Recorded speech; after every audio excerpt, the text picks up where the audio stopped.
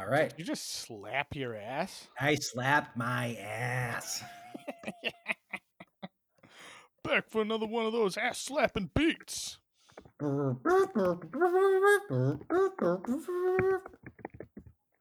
the pressure. Don't play my game. I. Exhale, exhale. All right. Here we go.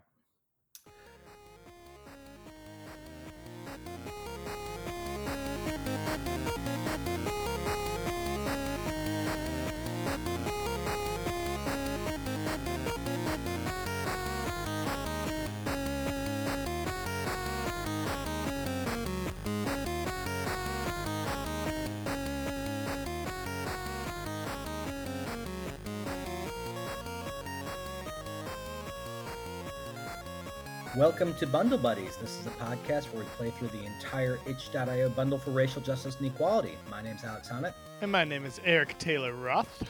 The itch.io bundle for racial justice and equality was launched in June 2020 during the massive national outcry for racial justice following George Floyd's murder by police. It has 1,741 items from 840 plus creators, and it raised over $8 million.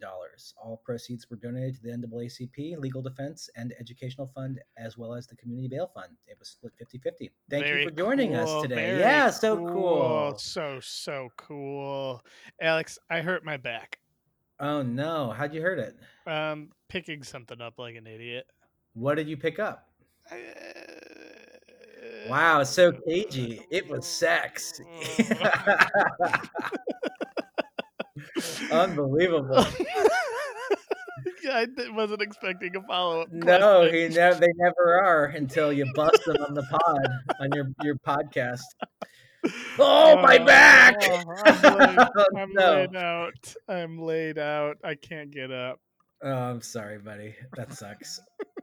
I was lifting some heavy stuff. I'm in the process of moving right now, so we did our first load of stuff over the new place today. Very cool. And I was like, oh shit, this is gonna suck. I was outside. I forgot how bad it is to move in LA when it's hot. You know, you're literally like lifting something outside for 2 seconds, you get instantly so sweaty, and you're just like, fuck this. I hate it. That's exciting that you're moving though.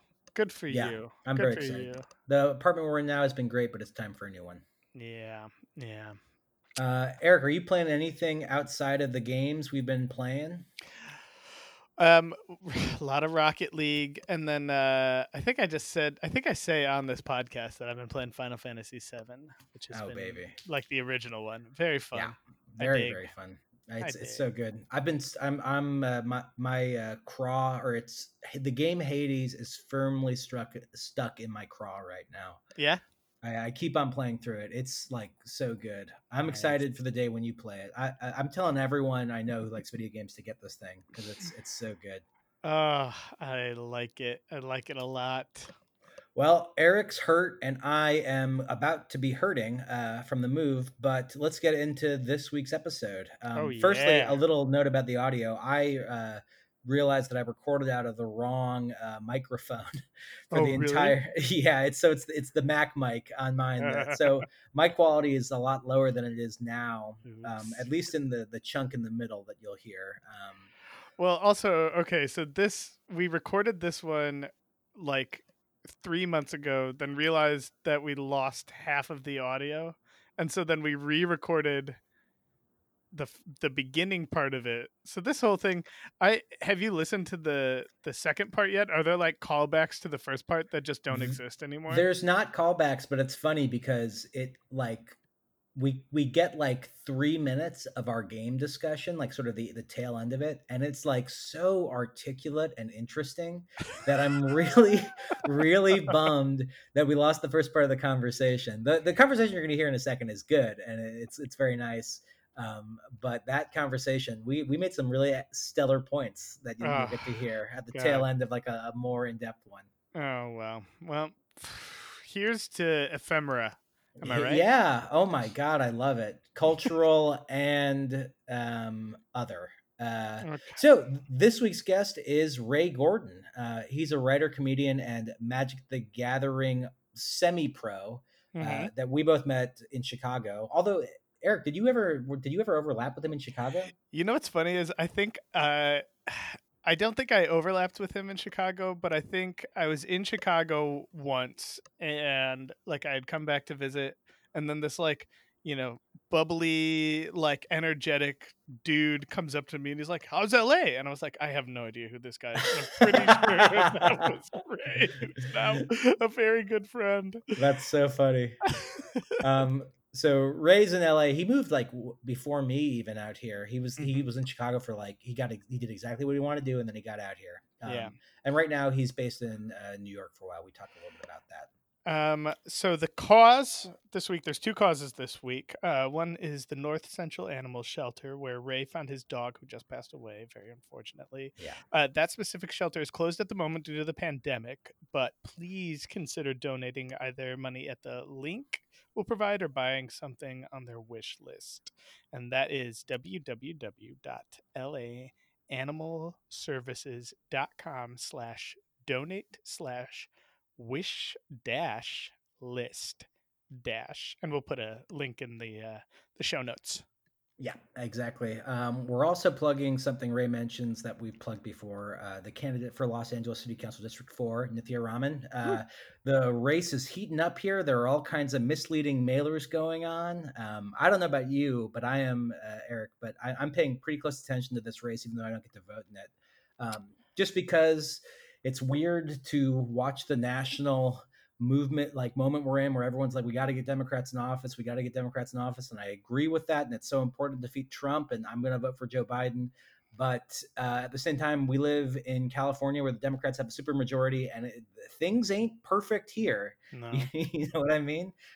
So I really appreciate someone like Nithya who is got the same kind of interest that I do and is aligned in values even more so, and would make a really big difference on the LA City Council, which is the most powerful city council in the entire country.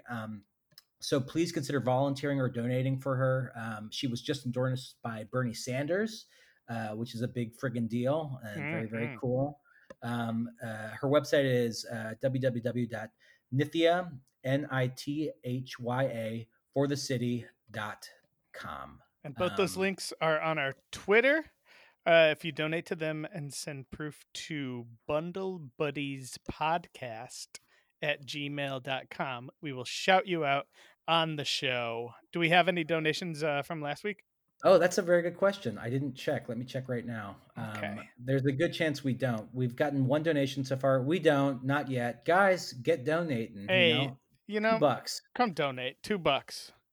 $2, $3, $10, $4. Use us as your weekly donation guide so that you can be donating to the causes that you feel are important. We hope you will. Or just enjoy the episode. And away we go. Wow.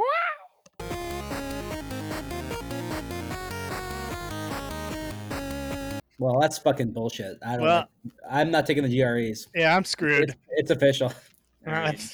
I'm stuck with this dumb brain for the rest of my life. I mean, same. Do you have any math questions for Eric? Oh yeah, give me a math. All right, let's do this podcast. Yeah, you don't want the math questions. Ray, how you doing? We just checked in a little bit pre-recording, but you're back on the pod right now. We actually did this conversation back when we recorded your original episode, and it was one of our early tech lessons, failures. We didn't end up recording 1/3 of the people on it, so we're back with you again to get the intro thing locked and loaded. Yeah, we learned don't delete 1/3 of the audio of the podcast. Which honestly, who knew? I'm still learning every day about this podcasting thing. Now we get to come back at it fresh. Between 2/3 of this podcast and another 1/3 of the podcast, I've traveled across the country. I've gotten engaged. My dog died. A whole lot of stuff, guys. Holy shit! You're absolutely right. That's how's the other part of the? Well, first of all, sorry about your dog. That's awful. Thank you. Well, I'm going to say firstly, congratulations about your engagement. I was going to get there. I know, order, you know what I mean? Not to dally with your heart, Ray, but to go, hey, congratulations, but also sorry. That's like setting it up and then going down. Yeah. First of all, sorry, Thank, and then congratulations, Ray. thank First of all, congratulations, and then sorry. Hey guys, it was real fun because we like hadn't announced our engagement yet, and then this happened, and we're like, how do we tell people about either one of these? It is unbelievable just to have such a big, it's like so many huge life events go just boom, boom, boom. Yeah, it was pretty. Wild. especially right now, because it's like, well, you can't really like actually hang out with anybody and like share them in normal ways, so it's just sort of like people kind of find out that like you're married on Instagram now, or that like, and it's just like I keep seeing people, like I don't keep seeing people, but I'll encounter people, or like we'll have people over to our backyard. We've got a really big backyard, so you can kind of safely, both of you've come to the backyard, and we've set a safe distance from one another and enjoyed each other's company. But like I'll talk to somebody on the phone or whatever, and they're still like, oh, congratulations on like your wedding, which is like at this point that's like 4 months ago, right? So it's like, I'm just sort of like, oh yeah, thanks. Like it's like old news at this point, but also that's very true. But also, I feel like in LA that would be happening for 2 years after you got married. Anyways, I guess that's true. when you saw someone who used to be one of your best friends in Chicago for the first time in 8 months, they're like, "Oh my god, congratulations on getting married." Fair enough. Yeah, you got married in between the 2/3 of the podcast and this 1/3 of the podcast on it. I know, I did. I got married. Thank you so much. Congrats. What's a sad thing you can decide the order to say it under? No, I haven't had a lot of sad shit happen to me, which is I feel very blessed and lucky during this crazy Jesus, time. lucky dude. You guys I found out I'm allergic to cats. I'm allergic to cats. Oh yeah. I just found out today.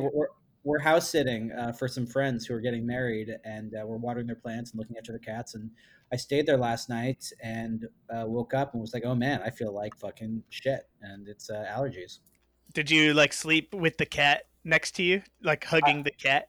Yeah, I took the cat and I used it like a little leg pillow, like a lumbar sort of thing.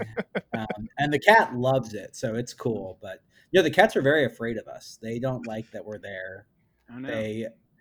Maybe the cats are allergic to you. Human beings are the disease. We're the virus infecting the air. The cats are there to clean us. Oh yeah. Ray, how's the other side of the country? What's up over there? It's good. It's the weather's getting pretty fall-like. It's nice. It's in the 40s this morning. Whoa. But it's the same. It's like half the people wear masks, half the people don't wear masks. Cool. Yeah. Very exciting. You guys both have great COVID hair going on. You both figured out hair that looks great for you over COVID. I think Ray and I have much longer hair than we did previously, and Eric has about as short as you can get. So we're all making it work for us. Yeah, I think my hair is very different than both of your hair in that I have like thick, like lots of hair, so it just grows. If I grew it out right now, it would grow in like some horrific kind of bowl like shape, and it would just be very unattractive. I feel like the two of you have very attractive long hair. Thank you. Well, firstly, thank you, and secondly, I don't know if I agree with that. I think your hair is lovely. When I've seen it bigger before, I've really enjoyed it. You know what? I like this podcast because Alex is very nice. Yeah, in real life, I'm not nearly this nice. I'm much more into putting people down, making my friends feel like shit. And speaking of feeling like shit, well, actually, no. Speaking of putting people down, or actually speaking of being nice, Ray, the transition king. Yeah, right. Not my finest work. Which one are we speaking of? Where do we go? Ray, let's start with what you're playing right now. What games are tickling your fancy at the moment? I'm on board the hype train. I'm enjoying Among Us. I think it's fun. I think it's stupid. You get to do chores in space while playing Mafia. Yeah. Who are you playing with? I straight up haven't played with anyone but strangers yet.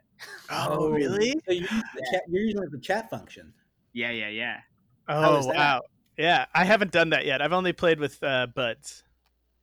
I mean, it's a wild ride. It's really good for like bits when you're playing with complete strangers. Uh-huh.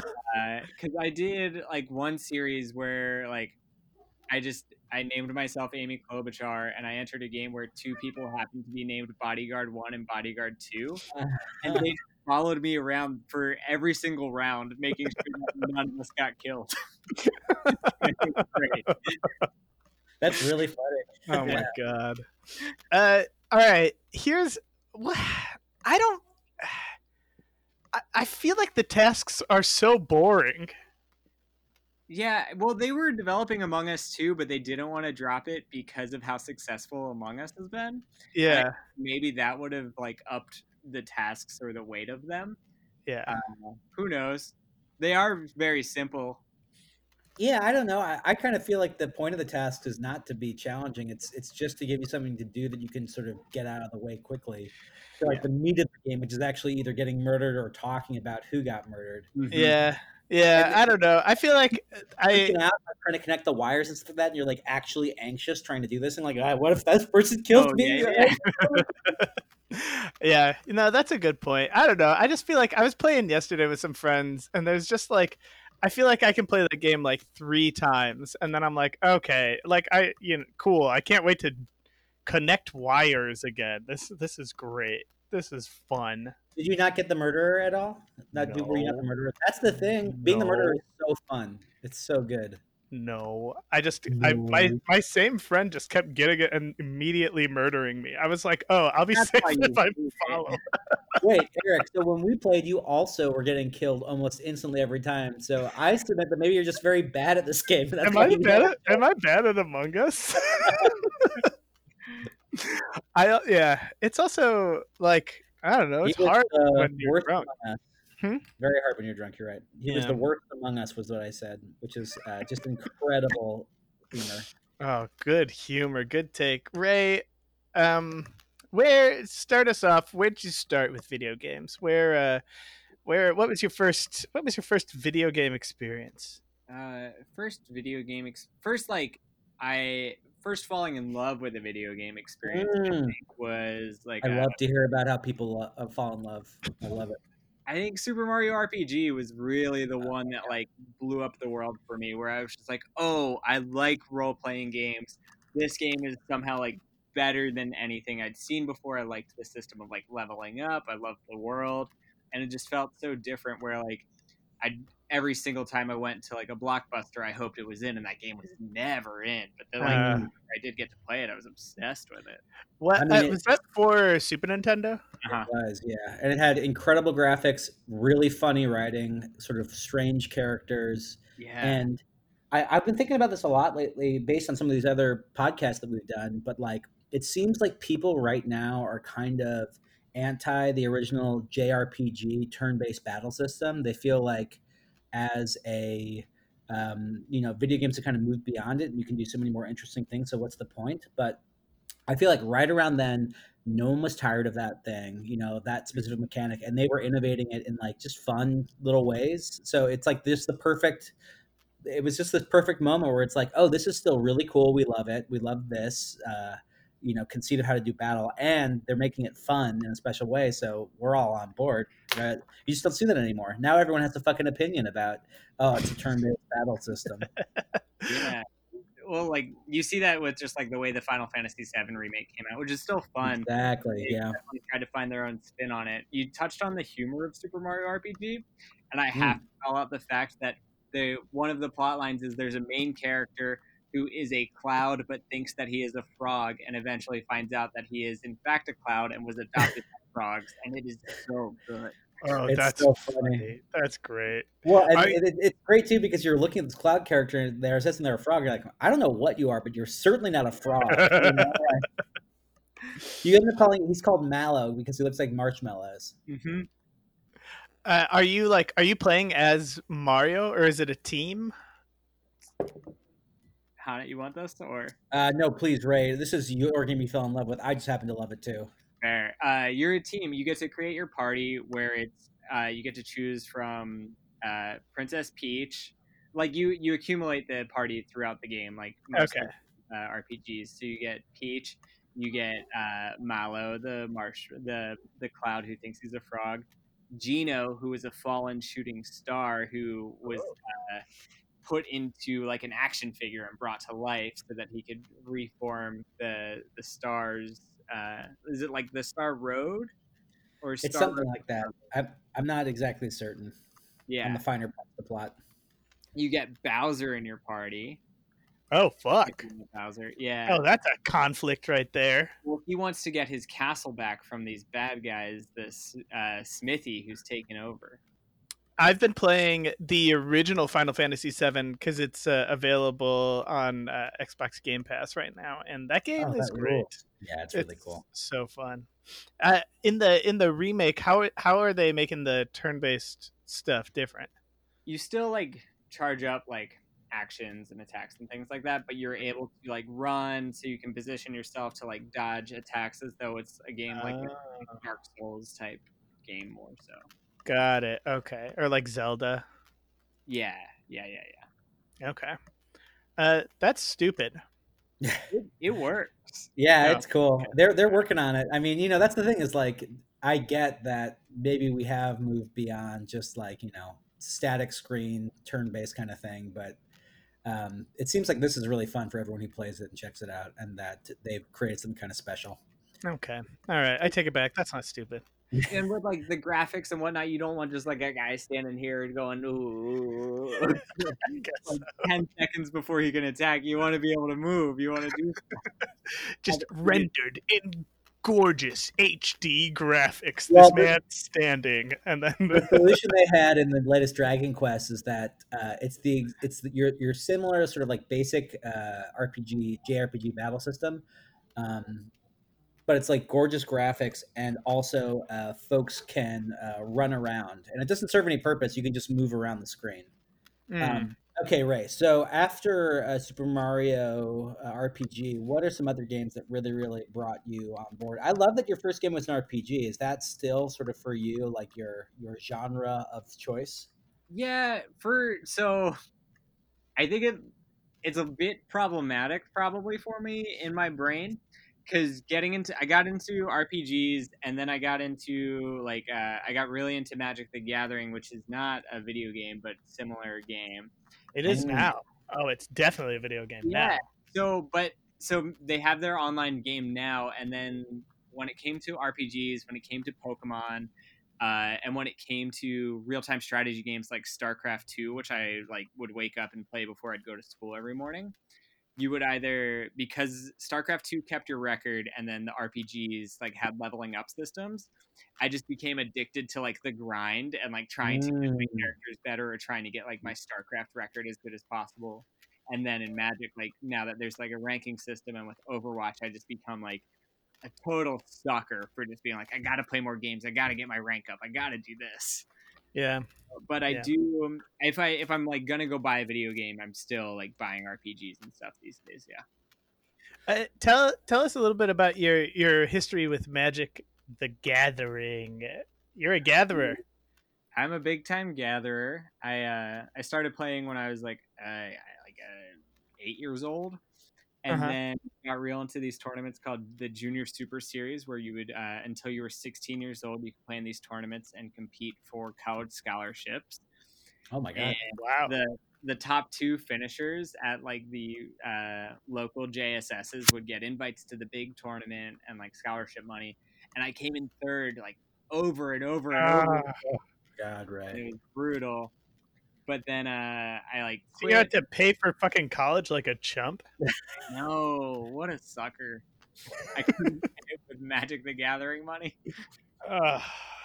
And then I, at some point, came back to the game and really hit the ground running and qualified for the Magic the Gathering Pro Tour, Nice. which was really fun. It was a really cool, weird experience of just being in this like small room with 300 people for a weekend playing Magic.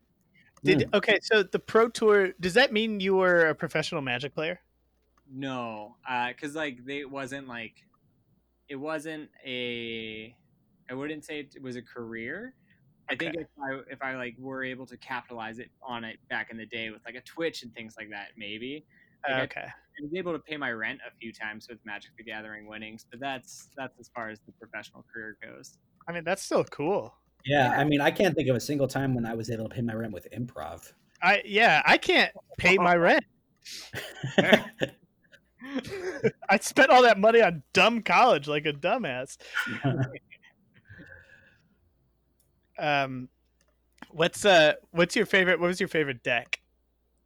Oh, I mean, I think my favorite deck of all time is it's close, but I think one of them is definitely there's this deck back in Odyssey Black called Blue Green Madness, and it was just like it was the best or second best deck if you count Psychotog in the format, and you could buy the whole thing for like $20. And so Oh yeah, like have access to this deck. It was super fun. The creatures were like good, and it was like one of those decks where like you've got good creatures and you've got counter spells, so there's a lot of levels of play to it. cool. It was great. That's fun. I am someone who has always enjoyed Magic the Gathering, but I'm not especially good at it. Especially if I'm playing against people who are actually good at it and treat it as like math instead of just like a game where you're pretending to be a wizard. I feel attacked, but I agree. It's because you have been attacked. I put you squarely in my sights, both of you, in fact, and just fucking let loose.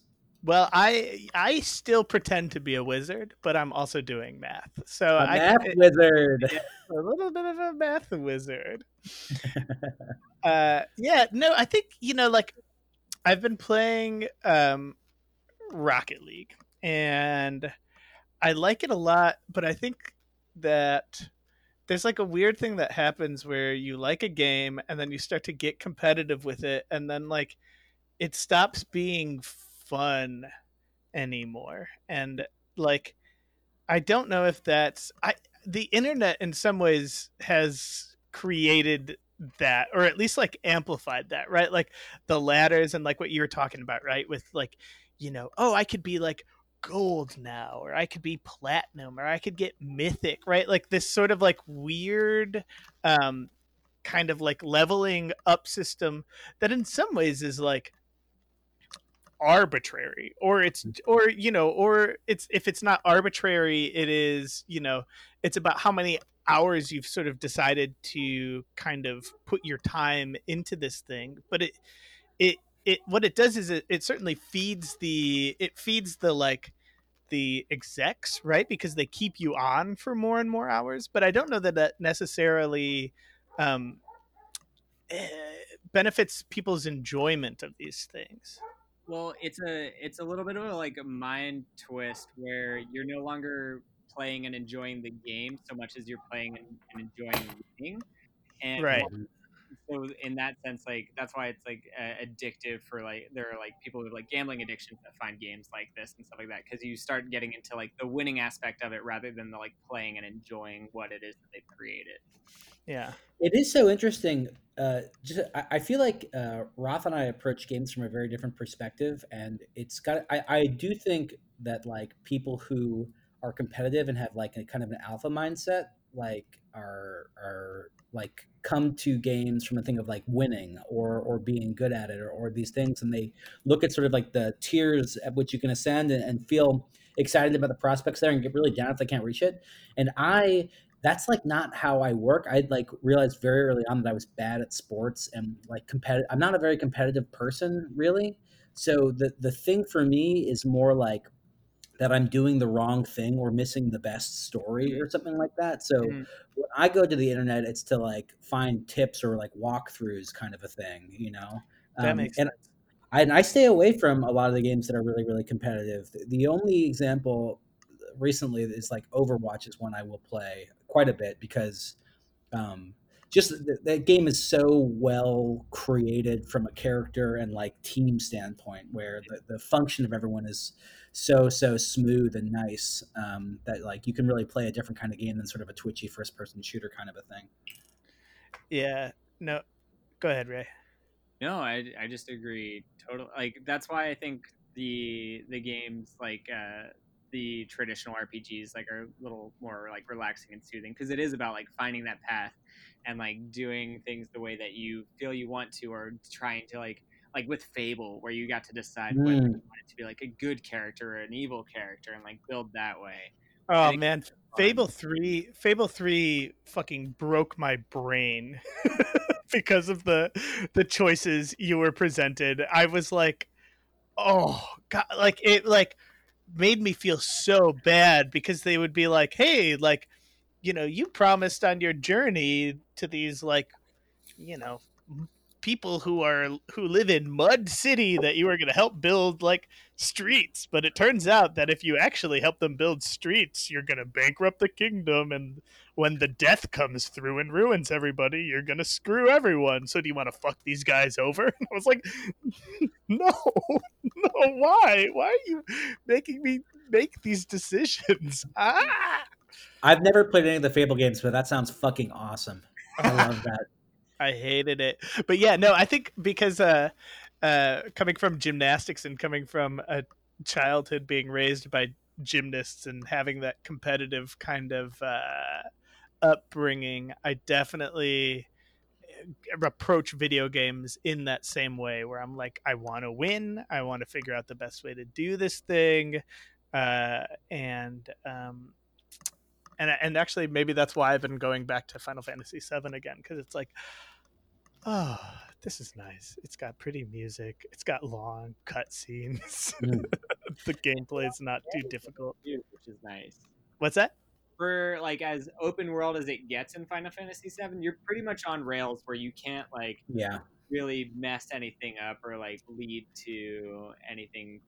Like you can't really miss out on too much. No. Yeah. The Yuffie story. I think the end game of that too is very fun. Like there's some extra bonus content in there that I feel like goes a lot further than the previous Final Fantasies did. You know, and just like giving you some more stuff to fuck around with before like you finish everything. Yeah. I just started playing through Chrono Trigger again, which is like my favorite RPG of all time. I know I've talked about it, maybe not so much on this podcast, but I certainly talk about it a lot in any sort of gaming conversations. But that's like my all-timer, and playing it right now is like honestly like reading a book that I love, kind of a thing. Here we go, because this is what the first time I broke my brain with a strategy guide and video games. Chrono Cross, where you have two like 150 different characters who every single decision you make throughout the game affects whether or not you can get them. Oof. Like that's the game that like really messed with me. I have never played Chrono Cross. I have it on my computer. I can emulate it right now. I was going to play it earlier in quarantine. I sort of stopped myself. Maybe I just pick it back up and fucking go after it, because it's like weird. Like no one ever says like this game is amazing, you have to play it. People are like, this game is very interesting and very good, and you should check it out. But it doesn't get that like praise, the same praise that Chrono Trigger did. I think it's because there's an infinite amount of ways to play the game. It's crazy. Like as far as that goes, I think you either have to go one way, where you either look up a strategy guide and plan for what characters you want based off of like how they look or what abilities they have, or don't touch anything like that and just like see how your choices lead you. What was that for? What did Chrono Cross come out for? PS1, yes, PlayStation. Oh, okay. PlayStation.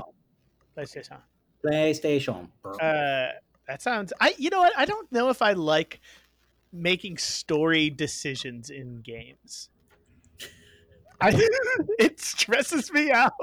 Well, I think that taps into the thing I'm talking about, of like the way in which like the internet fuels me is I get really worried I'm making the wrong decision. Yeah. I get worried that like I'm doing the one that's actually suboptimal, and then that bugs me. And that's something that I have to overcome a lot, is like not looking at guides online to make sure that like to actually enjoy and play the game and like just be comfortable with my decisions, and not because I'm not a completionist when it comes to this shit. Like I actually don't give a shit, but I just want to have play the best version of this game possible for my own personal enjoyment. For sure.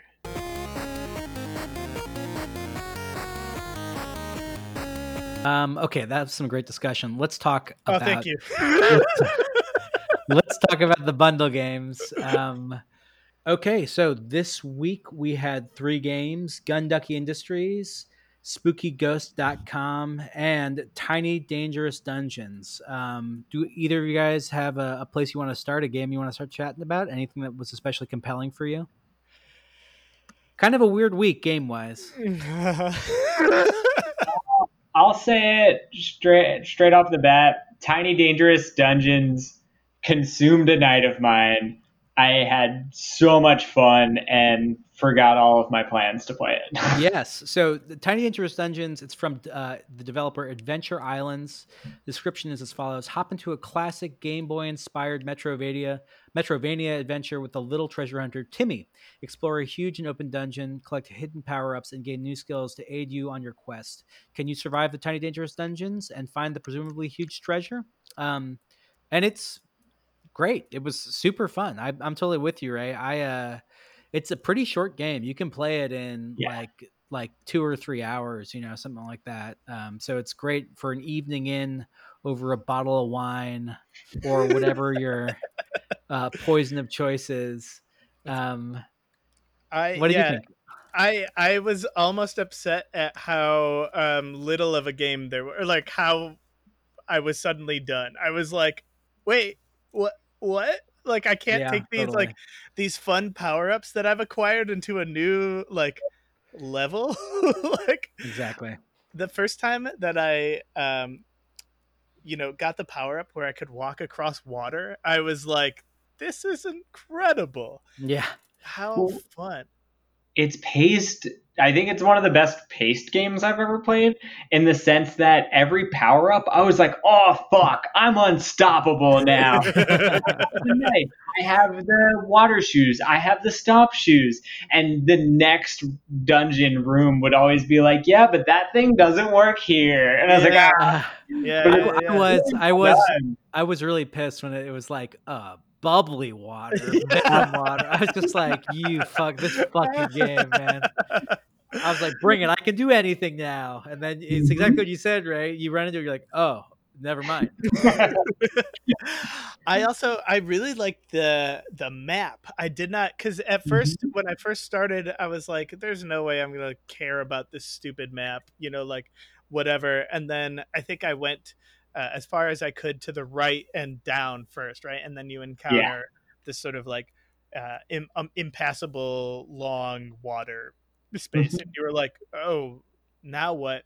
And then I was like, oh, this map is actually useful and helpful. And I I'm sure that like people have done stuff with like these side scroller platformers with having maps like that, but it felt very unique to this game and very satisfying, right? Because you had to find the map was another thing that you sort of found in the process, and that I found to be compelling also. And it was like, oh, suddenly I'm going back and forth and trying to navigate this place, this whole other element to it. The part of it that I thought was cool too is the way it was colored and sort of the aesthetics of it, where it's like we're actually going for an original Game Boy kind of feel. Yeah. I really loved, because it's a part of my gaming I don't really examine very much, but I owned a Game Boy and I played so much fucking Game Boy. I loved so many of those original games. And this like brought it all back, of just like the sort of like breeziness of the game. Like you pick it up and like it's extremely intuitive, just the 2 buttons about what you do, and then you're like adding those power-ups on top, but it's like so simple, and like so straightforward about what you're supposed to be doing, and still challenging in the places where you want it to be challenging. And then also I think but not too challenging. I think it's important to note, like right. It's totally beatable. It's not impossible. I think when we played Super Skull Smasher Go 2 Turbo last week or whatever, and it had this similar kind of thing where like there are times where you're doubling back through the level, and the process of doubling back almost created a new level or a new challenge by going backwards. And I thought that this had that element to it as well. And then also but also in this other fun way where it was like it was really hard to go this way. I got this power up, and then going back the other direction, it felt like a cakewalk because I have this like new special thing, right? And then I love um, anytime these like super simple platformers or anything can kind of show you a thing that is inaccessible originally, and you're sort of Oh, yeah. what do I do here? And then by the time you've kind of gone through enough of the game and you come back to that spot, you're like, oh, like I know exactly what to do here because I've like encountered it. And I think that that's always like a really satisfying and I think kind of difficult to do well. um Feeling like, I think it requires a game design eloquence that sometimes people hit that and sometimes they don't. And this game, I think, it had multiple interactions like that, and it felt very, very clean and precise. A well articulated Metroidvania aspect. Well articulated Metroidvania. I will say, like, frogs, like those don't hurt. Frogs don't. Frogs don't hurt. Frogs don't hurt in real life. I think you could get the stomp shoes earlier, but Yeah, when I found out that I couldn't jump on these frogs. I feel like everyone who plays this has that experience. But it makes sense when they appear. Yeah. Also, the game passes my spike test, I think, which is I didn't feel like I could run into the spikes going sideways and get hurt. I felt like I had to approach them from the correct spike angle, and so that was satisfying to me. I think it'll be really interesting. We got to start like a running tally of like weeks in a row that the spike test is applicable, because there are so many platformers in this bundle. I really feel like we could go like 8 weeks where every week it'll be like, Eric, what do you think? Did it pass the spike test? You know, this one feels like it's passed the spike test. I mean, maybe not 100%. I definitely approached spikes from like an angle that was kind of like, is this a 45-degree angle? But I never felt frustrated by how I was running into spikes. Like, every time I ran into the spikes and they hurt me, I felt like it was a deserved hurt. Yeah, the gameplay, the actual game like controls really well. It is well paced in terms of when it reveals things to you. I really like the music. It's only like the 2 tracks pretty much, right? There's sort of the opening theme track for like the main menu, and then the track that plays the entire time you're playing. But it was great. I thought the music was really nice chiptune sort of 8-bit stuff. How many secret rooms did you guys find? How many of the secret doors? Oh, I don't know. I found one and got like a heart from it one time. Oh, yeah, I got 1 heart and 1 fruit. I didn't get the other. It looked, because I went through it and I looked on the map and there were like still things left over that I didn't get. Mm-hmm. Yeah, me too. I didn't get any of them, but I knew they were there. I was just like, you know what? I don't need to do this. But there is still a part of me that's like, oh, I kind of want to go back and try to like find it. That speaks to how this game like really appeals to you. You know what I mean? Which is great. So final thoughts, guys. Pass or play? Play. I'm a play. And I am also a play, with the caveat that I wish this were the first level in an 8-level game. You know what I mean? Like, that's what it feels like. It's the first level. Like, I want to play more levels of this. It's definitely a game that leaves you wanting more, but that's not really true about all of the games in this bundle. No. So let's move on to the one that I couldn't play this week, which is SpookyGhost.com from Zertuk. Description: SpookyGhost.com is a small Metroidvania about a ghost hunter named Ruby. One Halloween night, a ghost hunting job comes in, but it turns out not to be a regular gig. Turns into a big dungeon. If Ray, what do you think about SpookyGhost.com? This game, I'm not great at Metroid games, and I found this game to be very frustrating, and you're going to have to talk to me about your spike test for this game as well. Yeah, so it's this kind of, it feels like a early PC game, like almost like was it Duke Nukem? Was that one of those original platformers? Or Duke Nukem's first-person shooter, I think it became first person shooter, but I right? think like the original Oh. Duke Nukem was like I don't know, like, but it felt like this feels like very early PC side scrolling platformer, like even maybe Nintendo, but maybe even like kind of prior, and has this kind of like hot topic goth Halloween sort of aesthetic to it.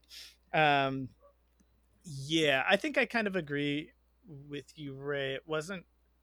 Quite it wasn't quite what I wanted, especially after playing um Tiny Dangerous Dungeons, which I felt like just hit it out of the park. And I also think, like, as we play these, like, how are platformers going to, like, there's gonna be, the bar is just slowly gonna get higher and higher for platformers. I think, I think they're probably on the easier end of like games that you can design, um, and so I think like there's going to be a point where there's just sort of a point where it's like, well, this might not be enough. You know what I mean? Like, it's just sort of like there's these like blobs going around and shooting stuff at you. There's ghosts going around. Um, but it's just, yeah, it didn't quite get there. That was the thing I think that sums it up, is this compared to Tiny Dangerous Dungeons was very crowded. There are a lot of like bad guys, a lot of things that go wrong at like in every little screen. And then there are so Tiny Dangerous Dungeons, one boss battle. This game, frequent boss battles, Yeah. and they're very difficult too. Yeah, the JLo lantern, right? Yeah. Where there's that pumpkin that kept regenerating its health. Oh boy, was that frustrating. um, That's so interesting. So it didn't do a good job of like scaling its difficulty. It was just like easy, and then impossible kind of a thing. I don't even think it starts off easy. Oh, interesting.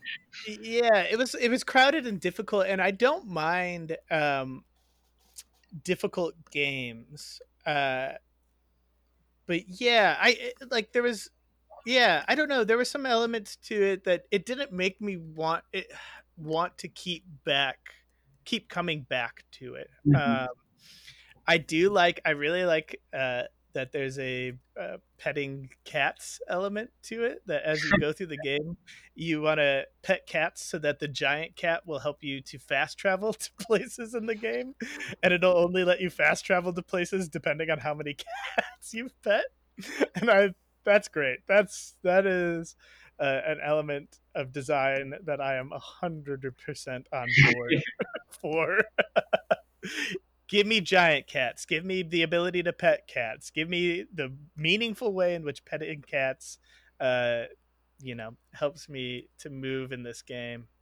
I didn't encounter spikes that were frustrating. Did you encounter? I think the only spikes I encountered were in pits, but maybe because I didn't play through the entire game. Did you beat the game? No.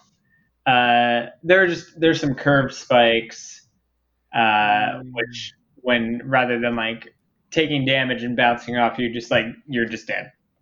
Oh god! Like, you mean the buzzsaws? No.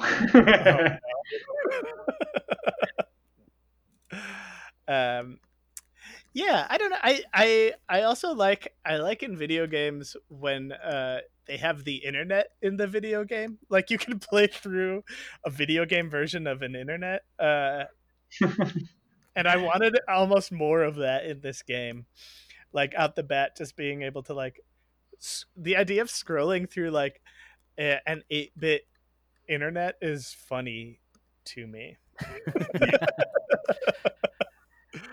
Okay, so pass or play for you two? Ray? Pass. I'm a pass. Yeah, I think I'm a pass too. I think, and I was trying to kind of put my finger on why I was a pass going into it, and I almost feel bad about it. And I think it's just because, yeah, I want a little bit. I think that like the Metrovania um, game design is like a little bit too easy, and so I think it's, you know, like uh, if you're a first time designer and you're doing that, and this is just sort of the way that you're kind of constructing a game for the first time, that's cool. By all means, go ahead and do it. But as far as like gameplay goes, I need something a little bit more to come back to, whether it's an interesting kind of puzzle element or an interesting kind of like the power ups in Tiny Dangerous Dungeons or with Super Skull Smasher, you know, having to like kind of bring these skulls back to like a specific location, like something that feels, you know, a little bit more. I think also like, you know, growing up playing a lot of Nintendo and Sega games and like going to Blockbuster every week and like getting a new platformer game, like I've played through a lot of platformers. So like back back then, like everybody was trying to one up each other in terms of like how they were going to make their side scroller sort of game different. And so I think that there's kind of that bar is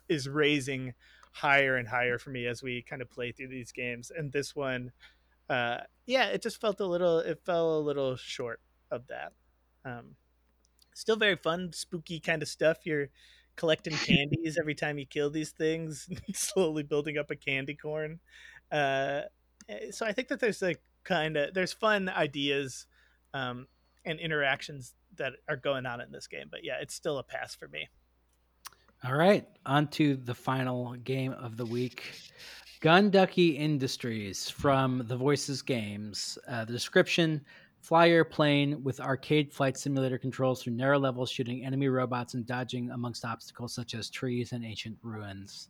And we should put a caveat in here because the Voices Games put a note on the browser version of the game on itch.io that I read. This was an attempt at a Star Fox-ish game developed in 2017. Initially, it was released on PS4 and Steam. I removed it from sale because it was badly reviewed and sold terribly, and I felt like I should stop charging money for it. I found out later that there was at least one person who really liked it, so I'm just putting it up free here, which is a extremely heartbreaking thing to read from a creator about their game, and unfortunately, I think is a very fair reflection of playing it. I think I'm going to be the one person. Yeah. Ray, you loved it? Ray, you liked it? Oh my god. So I've never wanted a game to be more fun off the bat immediately than when that voiceover hits.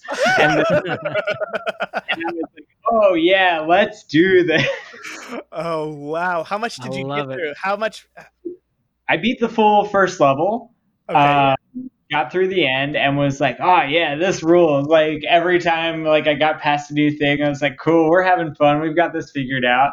And then the second level was impossible. The second level was so hard.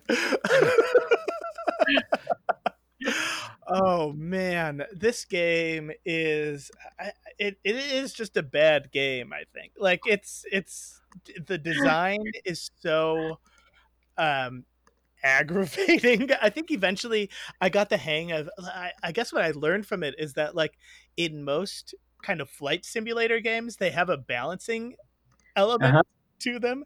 This game does not have that balancing element. You are doing 100% of the balancing. So if you tilt left, you're going to continue to tilt left until you tilt back right again. And there were so many times where it's like, oh, I just narrowly missed a duck, but now I am spinning just horribly out of control. Yeah, I'm going to hit a wall in 2 seconds. Oh man. Wow. Yeah, I like what a surrealist kind of wild world this game was, right? Like at least in the first level there seemed to be like 3 different enemies, and the enemies themselves kind of have their own interaction. One is just sort of like it pops out at you one, or maybe there's four, right? There's like the kind of general like flying duck that you can kind of get around or shoot. There's one that kind of like turns and tries to smack you. There's like the two-dimensional giant fish that sort of jumps up and down, and then there's the rubber duckies that fire bullets at you. And this game, there's some story about I think it's Les Paul like discovering how to record guitar tracks over himself, and like as soon as he decided to do that, he like was recording like hundreds of tracks over, like it just went from like 0 to like 100 type of thing. And this game has that element where it's just like the enemies themselves are not necessarily very threatening, but what happens if I put 100 rubber duckies bullets at you? And that is like such a wild visual experience, like really crazy. Oh, The interesting part about the rubber duckies is I don't think you have to worry about them in any way, shape, or form. I don't think they're going to hit you, and I was never hit by one. I think that's true. Yeah. I think shooting at them is a trap because then you're angled downward. That was the thing to me, is like, if I'm, it doesn't even feel right to think of like a criticism for this game or anything like that, or like a critique for it, because it is so clearly made by one person as like a piece, like a passion project kind of a thing, or to get better at like building games. I don't think it should be for sale anywhere necessarily, but I wouldn't want to spend like money on this, but I did have fun playing it in the realm of just like trying to make it work, considering like I think like what I'm trying to articulate is that in a game, either the things coming at you are supposed to provide the difficulty, or the limits on the way that you move are supposed to provide the difficulty, like the system in which like you're engaging with the world or the world itself. And then the interaction of those two things is where the game is, and in this game, the way you move is so broken, and the world itself is so like laid out in like a sort of a thoughtless way, that there's really no game there. Almost like the game emerges from the lack of those two things, which makes it like like you're saying, a surreal kind of experience where I'm like playing this thing that like clearly was just like, okay, here's this one system, I'll jam it in, and here is like a bunch of random shit, I'm throwing it all over the place, and the game is what comes of that. So I had some fun playing it for sure. I had a good time here and there, but it wasn't because it was good. It was because I was playing someone's art project, Yeah. But it's an art project. Yeah, exactly. And it's an art project. I think it's kind of successful. I think it's fun to play. It is like yeah. I mean, I think like it's like The Room, like watching the movie The Room. You know what I mean? It is. I mean, like I almost wanted to get good at the game, like in spite of the game itself. Like I wanted to feel like I could, because I think I beat that first level, and started to feel like I have some kind of control over this plane, and then it just immediately threw walls up on either side of you, and so it was like the room for error just became so minimal, right? Like you really had to navigate the space expertly, and that became very frustrating, right? Like that went from that point of like, oh, this is this sort of fun, wild experience, but like I can kind of, manhandle this airplane and survive, to like, oh my god, I'm exploding all the time right now. This is frustrating. And it's funny too, because I was also thinking about that going into this, like, all right, we're going to be interacting with this project that somebody like straight up like off the bat has said this game is like, people poorly reviewed this game. There's at least one person who friggin' likes this game, I guess, or whatever. So here it is for free. I'm like, okay, we've tasked ourselves with reviewing all of these games. Yeah, Like, exactly. I almost want to give it like a hate play. Like my first, like, this is a play, and it's not a good game, but like it's maybe worth interacting with just for the sort of like very strange experience. Well, and that's the thing too, is like, when are you going to play a game like this? You know, like when it, like, there's no way that something like this makes its way out of so many places. You know, it's a project. This is like it's like a project that someone made, as opposed to a video game, which is, it's just different. Yeah. And the Different sort fact of that thing. you just play it in a web browser makes me think, like, if I were like in high school, or if I had a job at a customer service type job again, I would just want to like do this all day. Mhm. That's true. Yeah. I got bummed out that the level select didn't work on the browser, because I was like, oh, if I could skip that second level, it looks like, and like there are cool levels that he's designed for this game, but I didn't get to play them. Yeah, no, I did see those screenshots for like you know, levels beyond the second level, which was like so sad because I'm like, you probably spent so much time designing, you know, these like different cool levels, and then like it's so the wall that you have to hurdle in order to figure out how to pilot this plane in a way to get to some of those levels is just too high. It's just too difficult. And it also might just be physically impossible. Yeah. Like in terms of being able to like move your hand fast enough on the keyboard to be able to like self-correct the turning and stuff like that. It's true. I mean, you know what? It like the idea of there being somebody out there that is like very good at this game is like really it like tickles me in some way. Like even if the game designer is like, I'm really good at piloting this game. I was able to play through it, you know, like I can do this, you know, it's easy for me.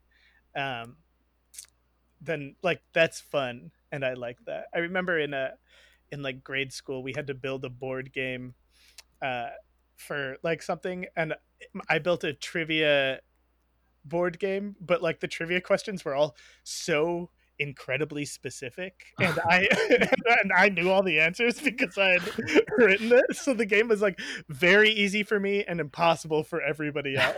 And I wonder if that's like what this is like for this person. I don't get why everyone else can't play Kentucky Industries as well as I can, having Yeah. designed it. The music is fine, and the graphics are pretty. I wouldn't say bad, but they're, you know, very rudimentary 3D graphics. You know, in general, I'm very curious about everyone's final thoughts. Is this a pass or a play? Ray, let's start with you. If you're just like fooling around on a browser and you're playing games like 2048, sure, I think it's a play. Yeah. Yeah, I mean it's probably my first it sucks to call it a hate play, but it's just going to be, that's what it's going to be. It's a play just because it's an experience unlike any other experience that you're going to have. Yeah, I mean that's my feeling too. It's a play. Like when you get to play games like this, you know, you got to check it out. It's something else. It's free, right? Yeah. Yeah. I'm pretty sure you can get it at itch.io for free, just in the browser. It's free. It's not going to charge you more money. There's no pay to play aspect to it. It's not gonna like demand that you pay $1 so that you can have a stabilizing engine for your airplane. And now, having said all that, you know, very quickly, like, fuck us for at all criticizing the Voices Games, who made this wonderful game and put it out there for us to play. Voices Games, we love you. I checked out some of your other games. They are all very wild graphics wise. And that's so funny that having said that, we're all plays. So guys, check out Kentucky Industries. It'll be a very, very strange experience. one of the things I've been enjoying about this project is that if there's a game I'm interested in, or that it is cool in some way, I'll click on the developer and then check out what other stuff they've had. So this week, the folks from Tiny Dangerous Dungeons is a company called Adventure Islands, and they have another browser game called Total Party Kill that's in there, and it reminds me a lot of the Vikings games for like NES or SNES, and sort of those early ones where there's 3 different party members. There's a mage, a knight, and a archer, and there's a room. You just have to exit it, and you can kill the people in your party. And usually, you have to kill some of them to be able to like gain access to the door. And that's it. Every level it resets. They're alive, and they have different tools they can use. The wizard can freeze them. The knight can bash people far distances, and the archer shoots them with an arrow, and then they fly and stick to the wall, so you can jump off them. And it's just, how do we move this in different ways to make it sort of satisfying? So it's a really cool little game. Oh, that sounds awesome. Yeah, playing it, I was like, this is way up Eric's alley. So I like that. Pretty much anything with a wizard in it, I'm on board. If there is a kind of old white guy with a pointy hat and a stick, then I'm intrigued. Sign me up. So that's the only thing I've really been playing other than Persona 5. I persist playing that when I'm on my exercise bike.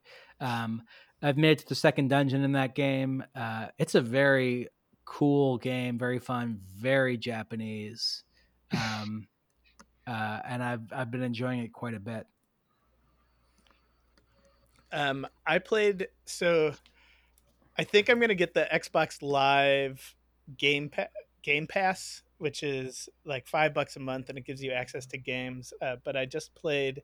There's an early access version of this game called Grounded, which is like it's like you're the kids in Honey, I Shrunk the Kids. You're like it's a co-op game that you can play where you're all just a bunch of shrunken teens, and you're running around and fighting ants and collecting stuff in a garden while trying to figure out how to get unshrunk again. Cool.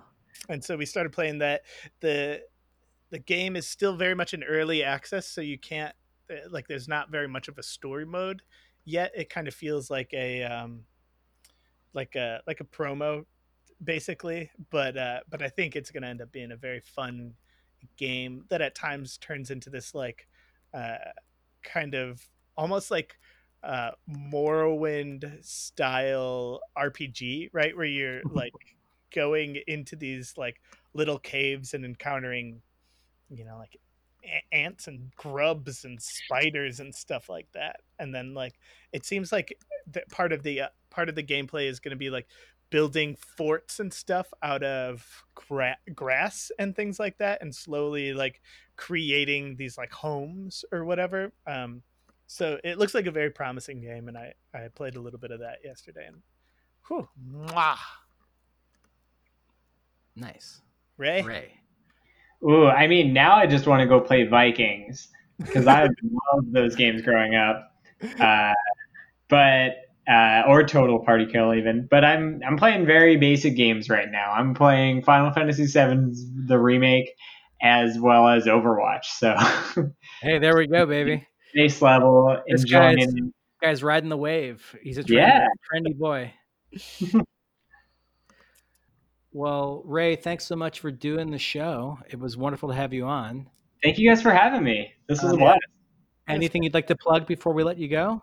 Ooh, I have no personal plugs, but I'll say if you live in LA District 4, check out Nithya Raman. If you live in Burbank, check out Constantine Anthony. And if you live in Philadelphia, if anyone from back home is listening, check out Nikhil Saval. Here we go. DSA, baby. Love it. Love it, love it, love it. Well, great. Thank you, Ray.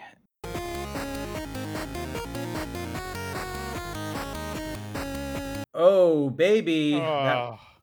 Another incredible one in the book.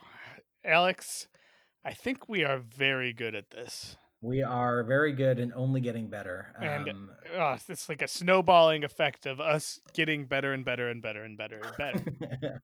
Thank you so much to Ray Gordon for being our guest on the podcast this week. Yes. Why don't we get the games together for next week? Yes, please. You do that while I sit here. Lay here, actually, on my back. Oh my God. Okay. The games are Monster Pub Chapter 2, Borb the Burb, and Mana for Our Malices. Oh, I love it. Monster Pub Chapter 2 is from Alex Ilichev. It's a role-playing card game. It's casual. It's got monsters. There's pixel art.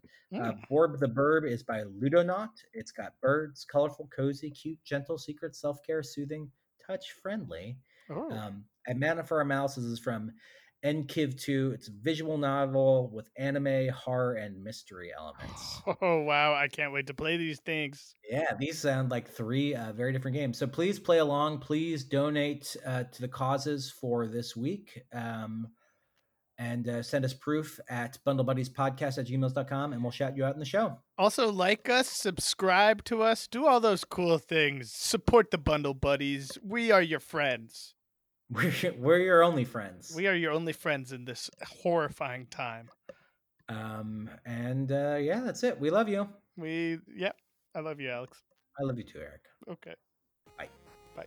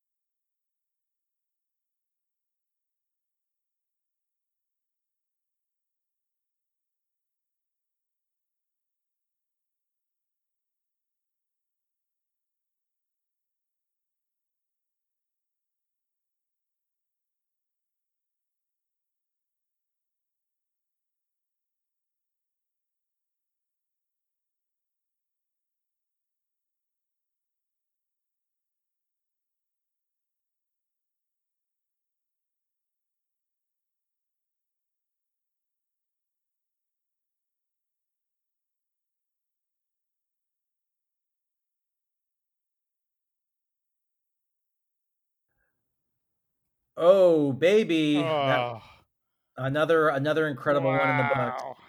Alex, I think we are very good at this. We are very good and only getting better. And it's like a snowballing effect of us getting better and better and better and better and better. Thank you so much to Ray Gordon for being our guest on the podcast this week. Yes. Why don't we get the games together for next week? Yes, please. You do that while I sit here. Lay here, actually, on my back. Oh my god. Okay.